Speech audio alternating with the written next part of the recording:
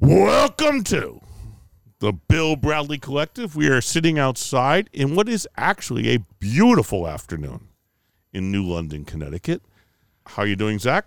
Doing well, enjoying not sweating in 95-degree heat for the first time in a while. Yeah, it's either been thunderstorms or oppressive heat, and no in between. So, what are you going to be ranting about today? I'll be ranting about the billionaire space race that we've all been subjected to over the last couple weeks. Yeah, God almighty. So, speaking of Jeff Bezos, Mr. Burns on The Simpsons joined Homer's bowling team. First of all, do you remember the name of the bowling team? The Pin Pals. That's correct. And while he was part of the bowling team, while sharing a beer with Homer, Mr. Burns admitted to having what disease? And if you need a hint, I have one. I will take a hint.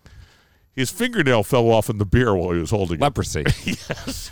I thought it was leprosy, but I'm like, I remember the scene. I don't remember why his fingernail fell off. That was also when he goes up to get the bowling ball, and his hand just flaps back. It is one of the secretly great episodes. Yes.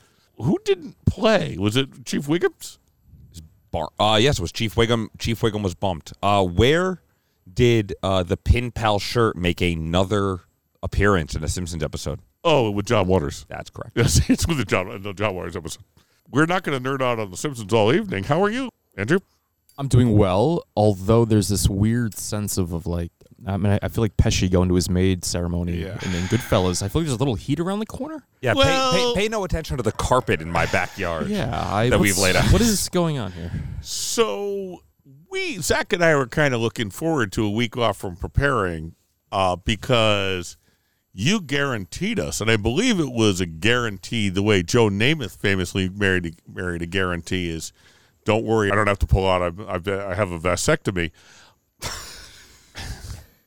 You guaranteed us that there would be no Tokyo Olympics. I was wrong. Yes, and here we are. Luckily, I don't think Pinnacle was taking bets on that. Pinnacle is an offshore gambling system that I learned about when I was trying to figure out who I should bet for, who I should put in for archery in the fantasy league we're in. Tell that to my guy on Jefferson Ave, who hasn't been quite so hospitable. Yeah, Andrew. That's why he asked me to bring you home in my trunk. Yeah, perhaps. I've never noticed those casts you have around your thumbs. Things happen. So we were supposed to be preparing. You were supposed to be preparing. I was. Because we didn't have to prepare for our extemporaneous Lincoln Douglas style debate in which we didn't have to do anything, just show up and be our bright, witty selves, which we kind of fail at anyway. But really, that's what we had to do. But instead, we spent 24 hours studying things that the U.S. Olympics screwed up, the International Olympics screwed up. But no bitterness. We're friends. I should now come in with the most difficult dead or alive ever, but I will not. God. So what will you be ranting about today? In light of a newly released documentary about Woodstock 1999, I'm going to talk about how the things that made that such an epic shit show failure, the forces there that are kind of still lingering in our politics now, 22 years later. Sounds very interesting, and thank you for giving that scrappy underdog Bill Simmons a little shout out because he needs it. Yeah, he doesn't really do enough self promoting. So anyway, I asked you earlier when we were off air about the two people Christian Laettner outscored, and I think you got one of them right. I did, and I did that because I was thinking about the coaches. Who were the four coaches of the Dream Team, and are they dead or alive? Okay. Chuck Daly was the head coach, and he is deceased. Yes, he is. One of the assistants, I believe, was once a rant target of yours. I believe P.J. Carlesimo. That is correct. One is 92. Give me a second. I'm sorry. I really want to say, and Carlesimo's alive. I don't know. Did I say that? Anyway, was Krzyzewski a coach on that team? No, he was fuck. not. Can I take a stab? I lost, but stab the other two. No, you can go. You can try it. Lenny Wilkins? Lenny Wilkins was exactly a coach on that team. Should have said that first. And the fourth was with the three assistants, right? There were three assistants. And the fourth was... actually, you know what? I screwed up. Mike Krzyzewski was So you've got it. You did get it. Wait, really? Yeah, Krzyzewski was. And she's alive, and Wilkins Krzyzewski's alive. He'll never die. He'll never dies. He's a vampire. Yeah, he'll be talking. He'll be complaining about things that don't matter 70 years after all of us are dead. No, it's Krzyzewski, P.J. Carlesimo, and Lenny Wilkins. Yeah, man. So I don't think the assistant coaches were really the key to victory there. They were not. I think it might have, Lenny Wilkins was a good coach. I think he was the head coach in '96. I think Yeah, and he's still alive. still alive. Yeah, everybody's still alive. So you won it again. And, Dad, what will you be ranting about today? So I will be ranting about the racism in British sports and the incredibly low bar that Boris Johnson set for himself, which he seems to have cleared, but Donald Trump couldn't get near. And with that, we will be back with our rants on the Bill Bradley Collective.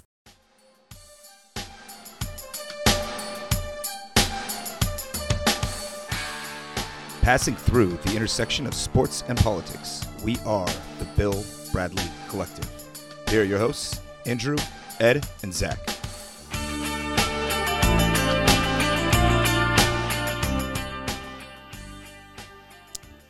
So, in lieu of achieving more holes in one on this Saturday morning, I decided to spend the early part of today watching the recently released HBO documentary on the 1999 iteration of the Woodstock Music Festival.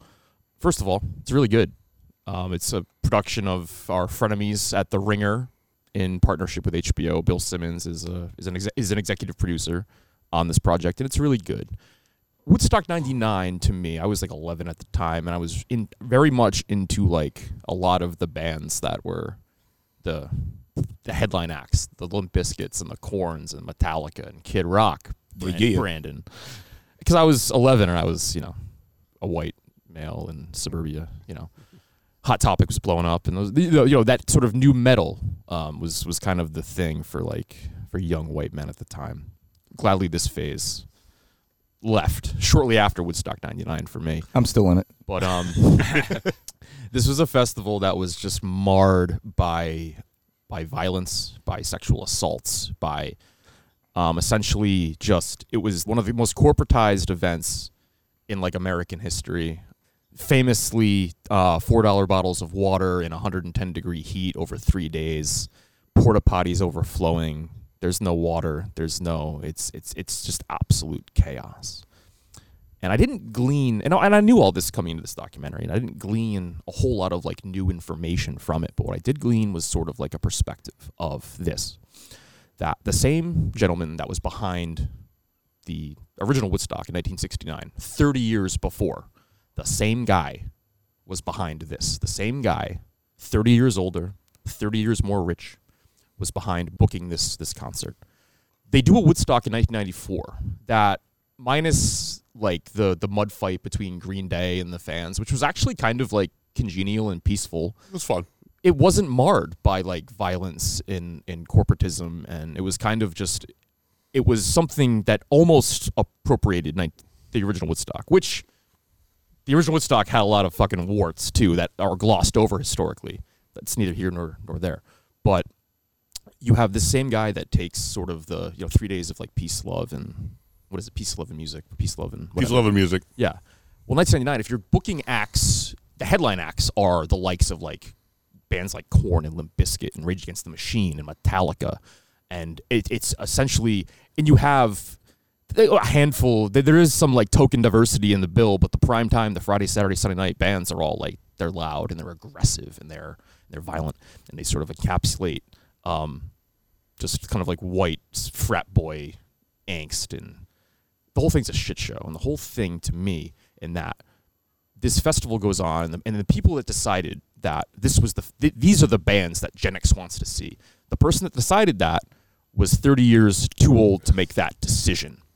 And we still see that we saw it in our politics in 1999. We see it in our politics today, where again we've banged the Feinstein drum, we've banged the Pelosi drum. Joe Biden, I'm trying, but he's fucking old. All right, and these are the people that are making the decisions for people leaving college, entering the workforce, starting families that are like the foundation of America moving forward 20, 30, 40 years. And not only that, you have in 1999, and the documentary gets into this, you have DMX and there's a couple of rap acts on this show, and it's the Roots play, Wyclef Jean plays. Wyclef Jean fails terribly at recreating Jimi Hendrix's like lighting the guitar on fire. He plays a pretty good anthem, but then he fucks up burning the guitar, and it's not good. But like DMX, and again, this is a very white crowd, and there's a lot of, he has a song at the time that it's a hit where like essentially the chorus is the N-word, and there's like that give and take between like performer and crowd where I sing one line, you sing the next, and you've never seen 300,000 white people more excited to say the N-word than in response to DMX. And it's like, yeah, and we're still dealing with this really, and it's only become more like today. Like there were just a lot of women were, because of the heat, walking around topless and just being like grossly, it was really gross then. It's really gross looking back on it now, and it's kind of like a microcosm of, we really haven't progressed much in 20 years on women's rights and a woman's body, a woman's right to control her body, because women there that are going topless to kind of just not fucking drop dead from dehydration are still being just unsolicitedly fondled by white frat boys. It's a really good documentary. Check it out. But what struck me was kind of in 22 years, and I remember Woodstock 99, everything changes. Everything stays the same.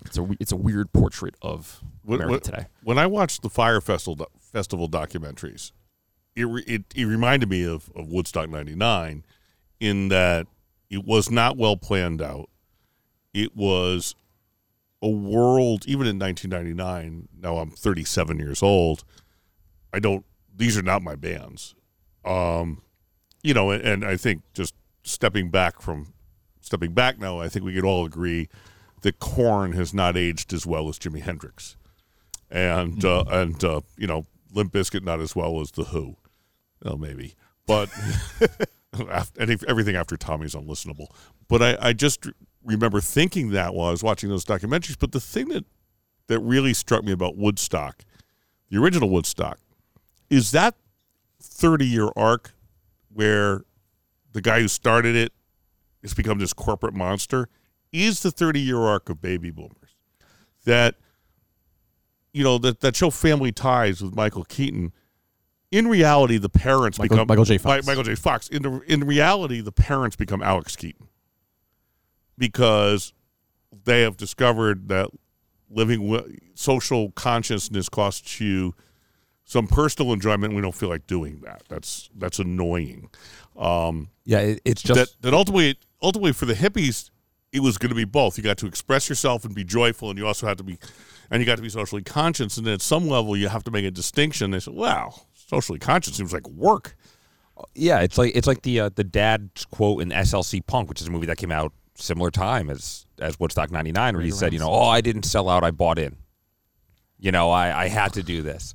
And it's like, no, you didn't, you look at Woodstock, the original Woodstock, it's like kind of a counterculture movement. Woodstock 99 was just anger. It was just like anger and corporatization and like the worst parts of America just like put on front and center stage, like the racism, like you said, with like the call and response to DMX, the sexual abuse that women take because like corporations are just diminishing them by not allowing them to get like the basic necessity of water in a hot day. And they did not give out the bottles of water when people were passing out. They continued to sell them for $4. I had said that I didn't glean much new information from this doc, and I'm going to actually go back on that and say, to that point, this to me, that Woodstock 99 was the absolute peak of just craven corporate. It was nothing since has been so like consumer unfriendly than this event. It was a logical extension of MTV. That there's a lot of shit in there about the doc. Check it out. Yeah, I don't have HBO, but I will. I'll give you my login, man. Oh, thank you. All right. So I'm going to talk about racism in British sports. I was weirdly watching the Italy-England game last week for the Europe. Is that those European title? Yeah, the UEFA. Yeah. Oh, Right. no, that's yep. You're Euro. We'll Right. call it. Euroto. And I was watching it in the bar because I wasn't going to watch soccer any other place, and it was on, and I enjoyed it very much. And it got down to the penalty shots because, to me in soccer, it's like, well, the game we're playing will never score, so let's play a different game entirely and see if we can decide it that way. It's like if NBA games in overtime were decided by archery. And there were black players on that team who, after England lost, have just had incredible abuse heaped on them. The series started with them kneeling to protest racism. One of Boris Johnson's cabinet officers called it gesture politics. Actually, it seems like his chief of staff called it gesture politics. Somebody else said that they were never going to watch the game until they stood for the national anthem. The prime minister himself said he fully respects the rights of those who choose to peacefully protest and make their feelings known. First of all, with Boris Johnson, we could see what Donald Trump would be like if he had 18 points higher IQ. Now, Boris Johnson's IQ is 97. I mean, let's not get excited. But, he can read. He can spell duel, D-U-E-L, if he means that.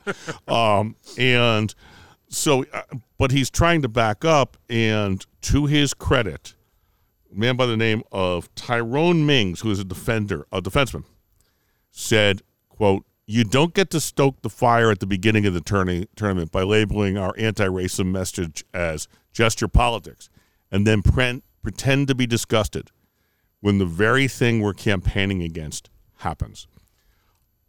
All I could think of as I read this is, there is a reason why we have a never-ending, never-breaking relationship with England. And a lot of it is our attitudes toward race. As a government, our attitude towards race don't vary that much. Thatcher and Reagan came in together. That, Blair and Clinton came in together. That, these kind of, the politics tend to mimic each other, and a lot of that is race-based.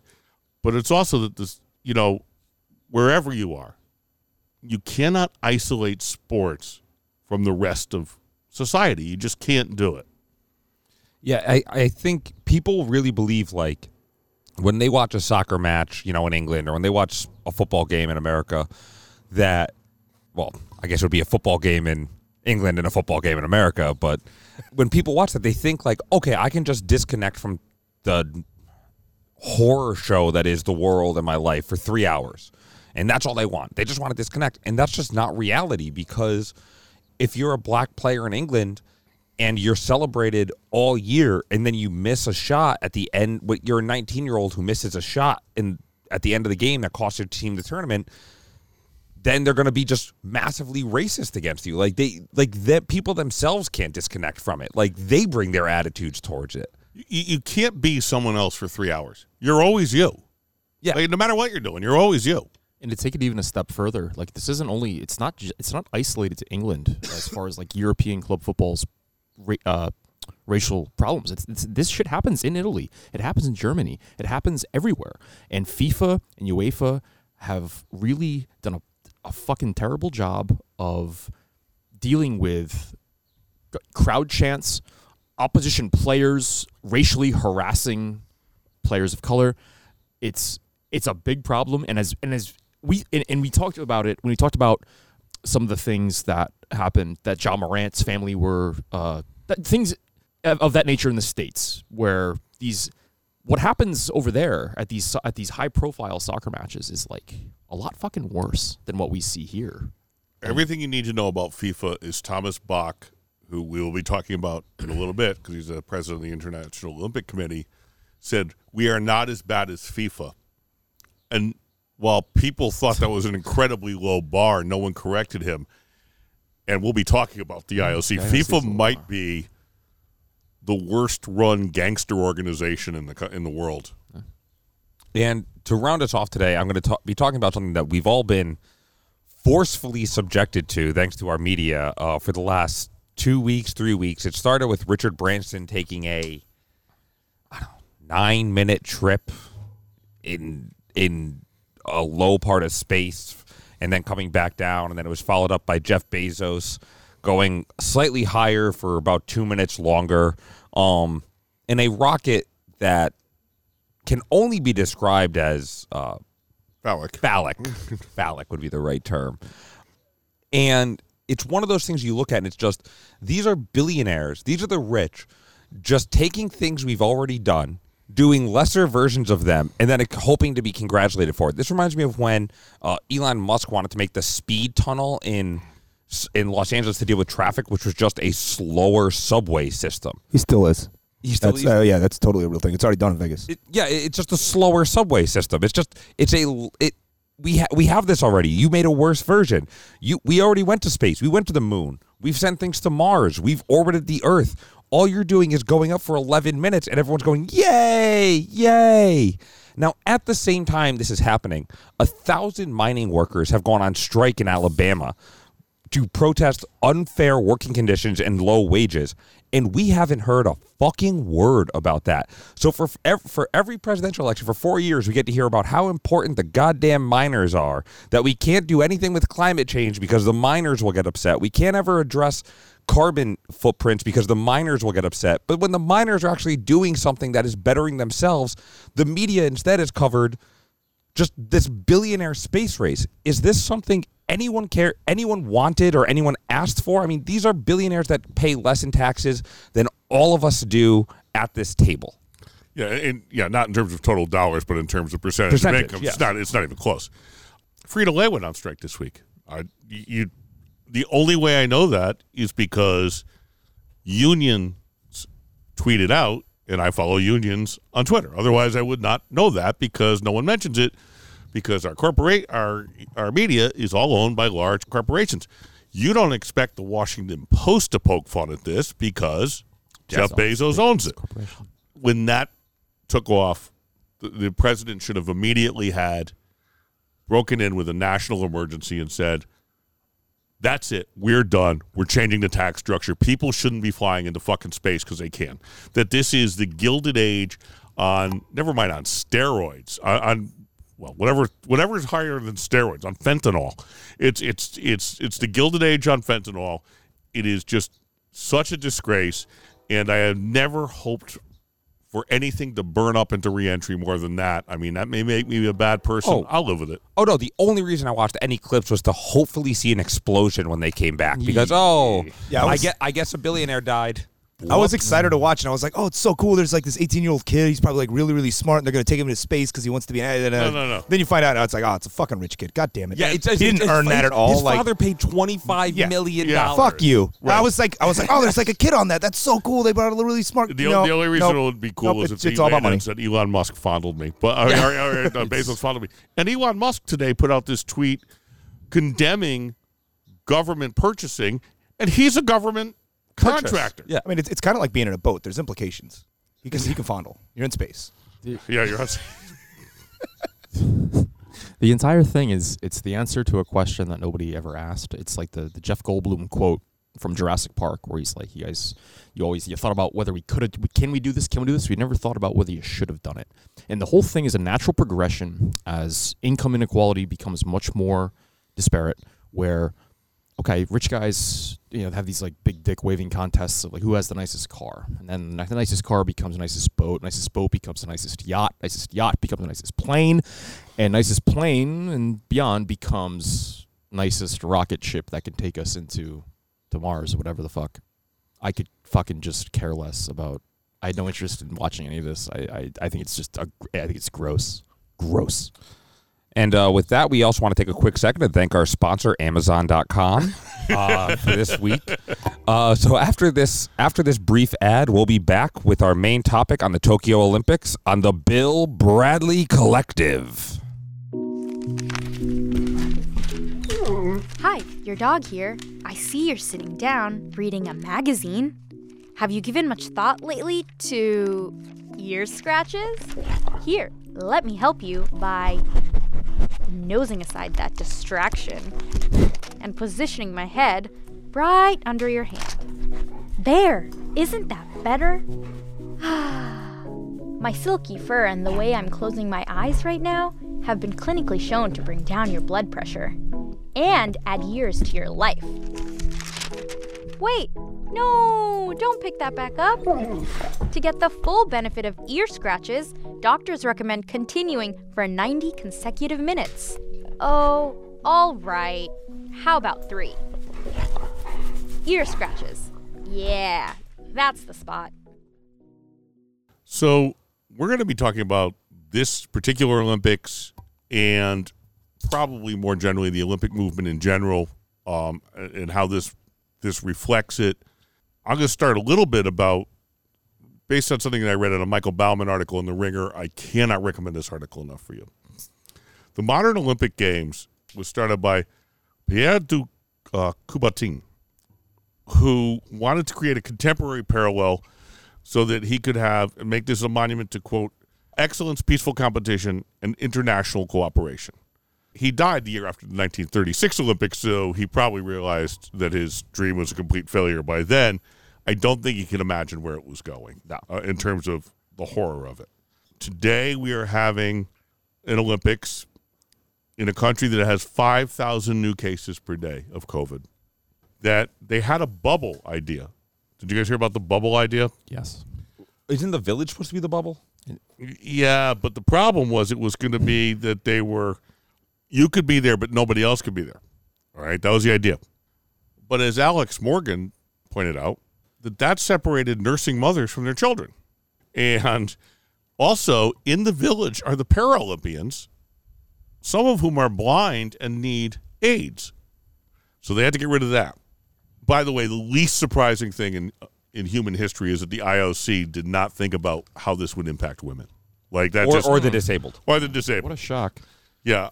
In the past week, the IOC chairman, Bach, who I left off my list of the 10 worst people in sports, or 5 worst people in sports, and I had him there, and I just forgot him, he thanked the Chinese for all their efforts in making this Olympics happen. Because we all know that the Chinese and the Japanese get along swimmingly historically. Japan has famously never invaded mainland China. They are the composer for the opening ceremonies, Keigo Okayama, resigned after provable allegations that he bullied disabled children. There's a sentence that you don't want connected to you. Well, did you bully disabled children? It's like, well, I wouldn't call it bullying. There's no good answer for that. And the opening ceremony director was fired after they discovered jokes he made about the Holocaust. So, which were like YouTube, because he was a comedian. That was in the last week. He's a bad comedian. So, Zach, how do you think this Olympics is kicked off? I think it's kicked off about as well as any of us could expect it to. We've talked a little bit about this in past episodes, but the IOC seems to be one of the more incompetent organizations, but that's almost secondary to the fact that Japan is a country with a super low vaccination rate. And they're not saying, like, we have a low vaccination rate, we're not taking the vaccine, COVID isn't real, we're going to have fans. Like, they seem to not want us there because they wanted to protect themselves and the athletes and everyone, and they just didn't want to deal with this. Because I think their vaccination rate's like under 10%. It's very low, and it's cultural. There's a cultural stigma in Japan that is just anti-vaccination, and for whatever reason. But it really strikes me as like we got together with some friends on Friday night to watch the opening ceremonies, and there were certain times I'm watching going, this is so fucking weird. Like, these people are waving at no one. Like, this is happening, and everyone's acting like it's normal, and there's no one there, and the people don't want us there. And, like, they kept showing the people, like, wide shots of Tokyo, and it's like everyone that lives there is really pissed off this is happening right now. It just feels like a massive, unwarranted, unsolicited, like, invasion. It almost feels invasionary that they've gone forth with this, and then they've now commenced, and there's a sense of violation to what is going on. I mean, it was unclear up until like Thursday if we were even going to have the opening ceremonies on Friday. Like it was that level where the emperor had said he didn't want it. Like the prime minister, like everyone in Japanese government had been like, we can end the games. We can, there's no guarantee we're going to have the games. I'm not sure. I don't think they were wrong. To be clear, when you say most people, the poll that was done in May 83% of Japanese voters, which, by the way, is the exact same thing of people eligible to vote. Everybody votes in Japan. 83% of Japanese voters wanted the games canceled. Like, not like, well, I have some concerns. No. Should they be canceled? 83% said yes. And then they bring them in anyway. They've banned international flights. So the entire idea that, well, I know it is a big expense, but economically we could make up for it because this massive tourism that we're going to have. Well, you have the Olympics without any tourism. So what's that like? Yeah, the only benefit that any host country gets from the Olympics, and it's why the Olympics is such a boondoggle half the time, is tourism. And right now we're having these athletes aren't going out into Japan. There's nothing open in Japan. Like, they're still basically in a lockdown. You saw in Rio, especially, a lot of the infrastructure that was in place for the Olympics came into place because the Olympics were coming there. It was all built the years leading up after they were awarded it. Tokyo had a lot of infrastructure, but not enough to sort of offset the cost of not having audiences in tourism. I mean, Japan stands to be like a pretty large fiscal loser, I imagine, from this. Which they don't want it there in the first place. So now it's we didn't want it. We really don't want it. And we're gonna suffer. Thank you for being here. And I have a quick. I think Andrew put it best. Like, this kind of does feel invasionary. Like, do you think? Why does the IOC? Not do you think, but why does the IOC have the right to simply impose these games on a country that clearly does not want it? Well, craven megalomania. because they entered a contract. Yeah. I mean, you buy a car and then you realize, well, I don't really want this car. You still got to pay for the car. Like, that's the deal. That's true. Yeah. But the IOC, and of course, they've changed their rules about how countries get the Olympics since then, because they had to admit that the way it was done was so inherently corrupt. I mean, these IOC members who are quote-unquote volunteers were raking in money hand over fist because they were just bribed constantly. Yeah. We saw it in Utah. We saw it in Atlanta. We saw it all over the place. Brazil, everywhere there was bribery. So they changed the rules. And in fact, coming up in Brisbane, that was a sealed, closed process. They changed the process so that it would be less rich countries bidding against poorer countries. There'd be less bribery. There'd be all of that. They thought we could get rid of it. But then, of course, in exchange for those noble goals, they took away all transparency. And so in 2032, they just this week awarded it to Brisbane, Australia. But lo and behold, John Coates, the president of the Australian Olympic Committee, is an IOC member and also one of Thomas Bach's best friends. So they replaced one kind of corruption for a completely different kind of corruption. This will be the third time in 70 years or 80 years that Brisbane will have, that Australia will have the Summer Olympics, despite the fact it's winter there. We're going to come back to Brisbane later on, but can you imagine, it is boilingly hot in Japan right now because of climate change. It's just, they're seeing heat that they don't normally see. It's incredibly hot. You see athletes just sweating, doing nothing. Can you imagine how hot Brisbane, Australia is going to be? Even if it's their winter, it's going to be so fucking hot there. Again, Australia is basically a desert that has a beach. Or if you remember the Sydney Games in 2000, they had it. It was in September. It wasn't even a proper summer. I believe the games took place over the first three weeks of September. So they had to. And again, Tokyo has to go outside Tokyo for this. This isn't the idea of a bubble where there's events here that essentially, and obviously the size of Japan versus say the United States, they're taking events out of Tokyo and they're putting them in Osaka, in Yokohama, and Saitama, and these other sort of metropolises that are, it's not unlike, it's akin to basically just being we're going to have U.S. Olympic Games and it's going to be in Chicago and it's going to be in New York and L.A., whatever. It's the country is a bubble. The country, not just Tokyo proper, the whole country is compromised by this because of where they're taking the games. And we've already seen it's not happening in this one concentrated spot. It's the entire country. We've already seen outbreaks. I mean, Coco Gauff, who's one of the best tennis players in the world, is not playing because she tested positive for COVID. We've already seen it. And, we also have to think about scale. Okay, the NBA is a big deal, but a bubble in the NBA is doable. A bubble for the Olympics, it's like 20 times as many people. And so, with all different needs and stuff, plus you have horses. I know the NBA guys are rich. None of them brought their horses to the bubble. I mean, there's just so much. It's just so complicated. Approximately 200 separate national delegations. So I want to. What the Sorry. So I want to switch over to a minute to talk about the political element of this, which obviously matters to us. Rule 50 of the IOC Charter says no kind of demonstration or political, religious, or racial propaganda is permitted in any Olympic sites, venues, or other arenas. Now, I would like to point out that Rule 50, which was in place at the time, did not affect Nazi Germany. Yeah, it was in place at the time. I was just going to say, when did that get adopted? 37? No, it's like it goes way back.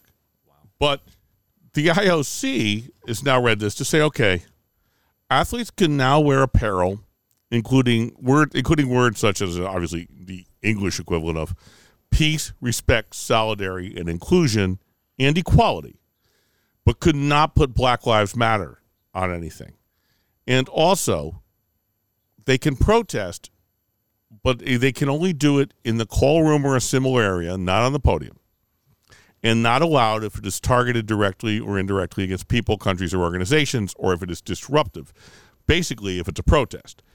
And when asked directly, the Tommy Smith Juan Carlos would not have been allowed. I was just about to think. I'm like, that's an iconic moment in Olympic history. Right. They show it.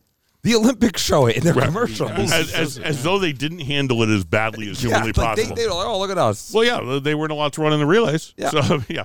So what do you think about the IOC's attempts to handle the politicization of an Olympic event which celebrates everybody by nationality?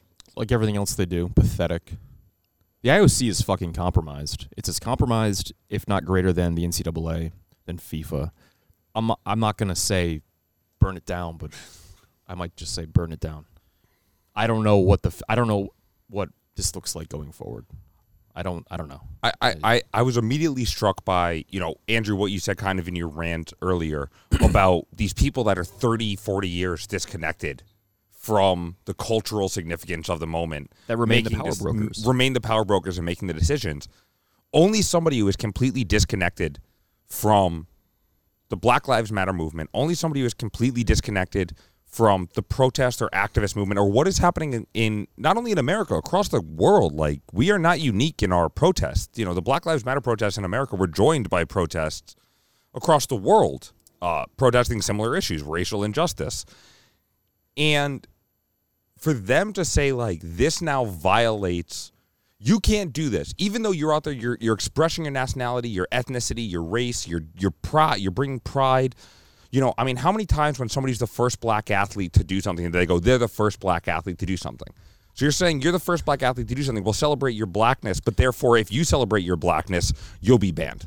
So, the thing is, and you just triggered something in me that, say, Simone Biles can recognize herself as an American, even though the U.S. Gymnastic Association or organization has been horrifying. And they're now bankrupt, by the way. They're bankrupt because they've had to pay off so many people on the Nasser suits. That's his name, right? Dr. Larry Nasser. Larry Nasser. And he treated those women abominably. That she has to connect herself to that person, but she's not allowed to connect herself to a black gymnast in Great Britain or a black gymnast in Jamaica. That connection's not allowed. That we're deciding arbitrarily that national boundaries are more important than shared experiences. And that in itself is incredibly offensive. Her achievements and those of others of that magnitude, the IOC wants that to be a reflection of them and their so-called, air quotes, embrace of inclusion and progressivism, instead of championing what she's accomplished for women, for black women, for country. It's bullshit. I would also like to mention that just when you think it can't get any lower, Alan Hodzik was flown on his own plane to Japan because he's an alternate on the in epee in the American fencing. That Safe Sport suspended him, but he won he won his arbitration because he is accused of sexual assault on other fencers. I think for girls who are pretty young. Yeah. And these are credible accusations that are being investigated legally now. So they put him in, they flew him there at their expense on a different plane. He has to stay in a different place. He's not allowed to practice with the team. He asked for restrictions to be taken away, and all 24 fencers wrote a letter complaining about it. I would say that he is the only American fencer who I can name right off the top of my head, which is probably not a good sign. Meanwhile, Sha'Carri Richardson is sitting at home because she smoked marijuana, which is legal in the state she smoked it in. That it seems to me that what the Olympics really celebrate is the hypocrisy of corporate America and the distancing of the people who run things from the reality that the athletes live. I mean, there are women fencers who probably would not have gone if he was there because he's a serial rapist. Yeah. Allegedly. And it strikes me as like that is just so uniquely American right now in our time that, you know, there's this Me Too movement, there's this uprising, there's this acknowledgement about the abuse that women have faced for years and decades and decades and decades at the hands of men, at the hands of power, and at the hands of institutional power. And then this guy who is facing legal challenges is still allowed to compete. That the U.S. Olympic Committee still felt the need that it was so important to have him as an alternate that they would send him over there. But it was so abhorrent that Sha'Carri Richardson smoked a joint after her mother's funeral that she can't run. It just strikes me as like, you know what? I wonder what the difference is between Alan Hedzik from Montclair, New Jersey, and Sha'Carri Richardson that would cause this difference in actions. You know, something tells me I can't put my finger on what the difference is between Alan and Sha'Carri. And by the way, President Biden, who I like and respect, I know rules are rules. Rape is a rule, too. You can't rape people. That's a rule. And it's a little more important than smoking a joint, in my humble opinion, as one who has done one but not the other. It's a good opinion. So Michael Baldwin said in his article, he quoted Lincoln, and he talked about the House Divided speech. And he said, well, that has become a bromide, that it's just 2 sentences later that matters. You cannot be all one thing and all another. You have to be one or the other. And the Olympic ideal which could be an ideal we're pointing toward and not reaching, but it still matters. The way, to me, the Declaration of Independence is an ideal we point toward but don't reach. But the Declaration of Independence still matters because we hold that up to be the better angels of ourselves, as Lincoln said. That this Olympic ideal, we have moved. We just are on a train away from it. In 1936, will there be an Olympics? Sorry, do you mean in 2036? 2036. Yeah, 1936 there will be, and it was bad, but we'll do a show about it. Yeah. But 2036, will there be an Olympics? Yeah. Under this format? Yes, and I think it's that number convenient. I think it might be the last. So you've got Brisbane is 2032, right? It'll be the 150th anniversary, I think, 2036. They got one more, and that's it. It's. I don't think it's a 20-year thing. I think in 50 years, this can't happen. It's not sustainable. I think there will be, but I'm with you that we're going to be seeing the end of the Olympics. Because, I mean, one thing that's important to note about the Brisbane Olympics in 2032 is they were the only ones that bid. If nobody bids, there's no Olympics. And it was behind closed doors. It was behind closed doors. We don't really know, but probably, it seems to be that they were the only ones that had an interest in it. For the third choice city in Australia to get a games. I mean, we're talking, London and Rio and Tokyo and Los Angeles going forward, Paris, Brisbane. That's where we're at now. It's think about the international magnitude of Brisbane versus all of those other. See, I think what we're more likely to see is we will see poorer countries taking the risk of saying we will gamble everything on the Olympics and the tourism money to sustain us. Abu Dhabi. We will see rich countries World say Cup. Yeah. we are not doing this anymore. See, I don't think so. I think 2036 there will be some kind of international event, but it'll be like the Goodwill Games were, where a corporation runs it, and it'll just be a corporate experience. That the whole Olympic idea will be removed, and corporations will be involved, and that will suck in some ways because there will be no more Jamaica bobsledding team. But unless they realize there's movie potential there. But I just think that at some point, it's like this becomes unstomachable. I'm not sure that's a word, but it should be. And I think we're at the point. It's unstomachable. It's really, if it weren't for this crazy fantasy league we were in, I would be paying no attention whatsoever. So the Goodwill Games were it was a Ted Turner venture. And I think why they didn't go forward with it after, I think, 98 might have been the last time they had it, was because he took a loss on it. He didn't make money, which is at the heart of. But the thing about the Goodwill Games is it was successful early on because America didn't go to one and Russia didn't go to the other. So it was an international event that, because the Olympics were not complete, if you will, it had its own niche. If there's no Olympics, because it seems to me the IOC is going to end up just in a blizzard of lawsuits. And like the American Gymnastics, they're going to have to declare bankruptcy.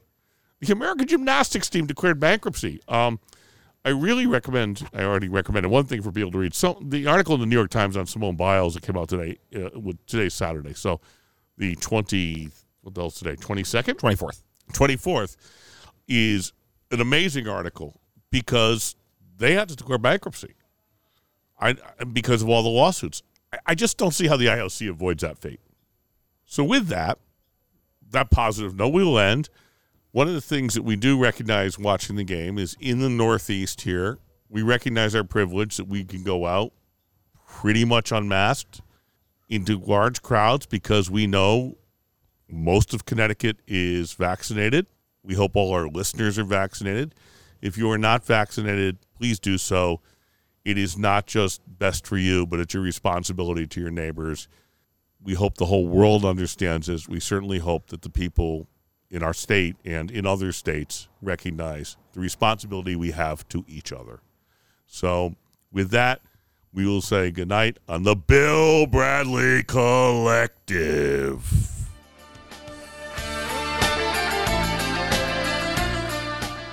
Thank you for joining us on the Bill Bradley Collective. If you enjoyed today's episode, please smash that subscribe button and follow us on Facebook at the Bill Bradley Collective. We'll see you all again next week.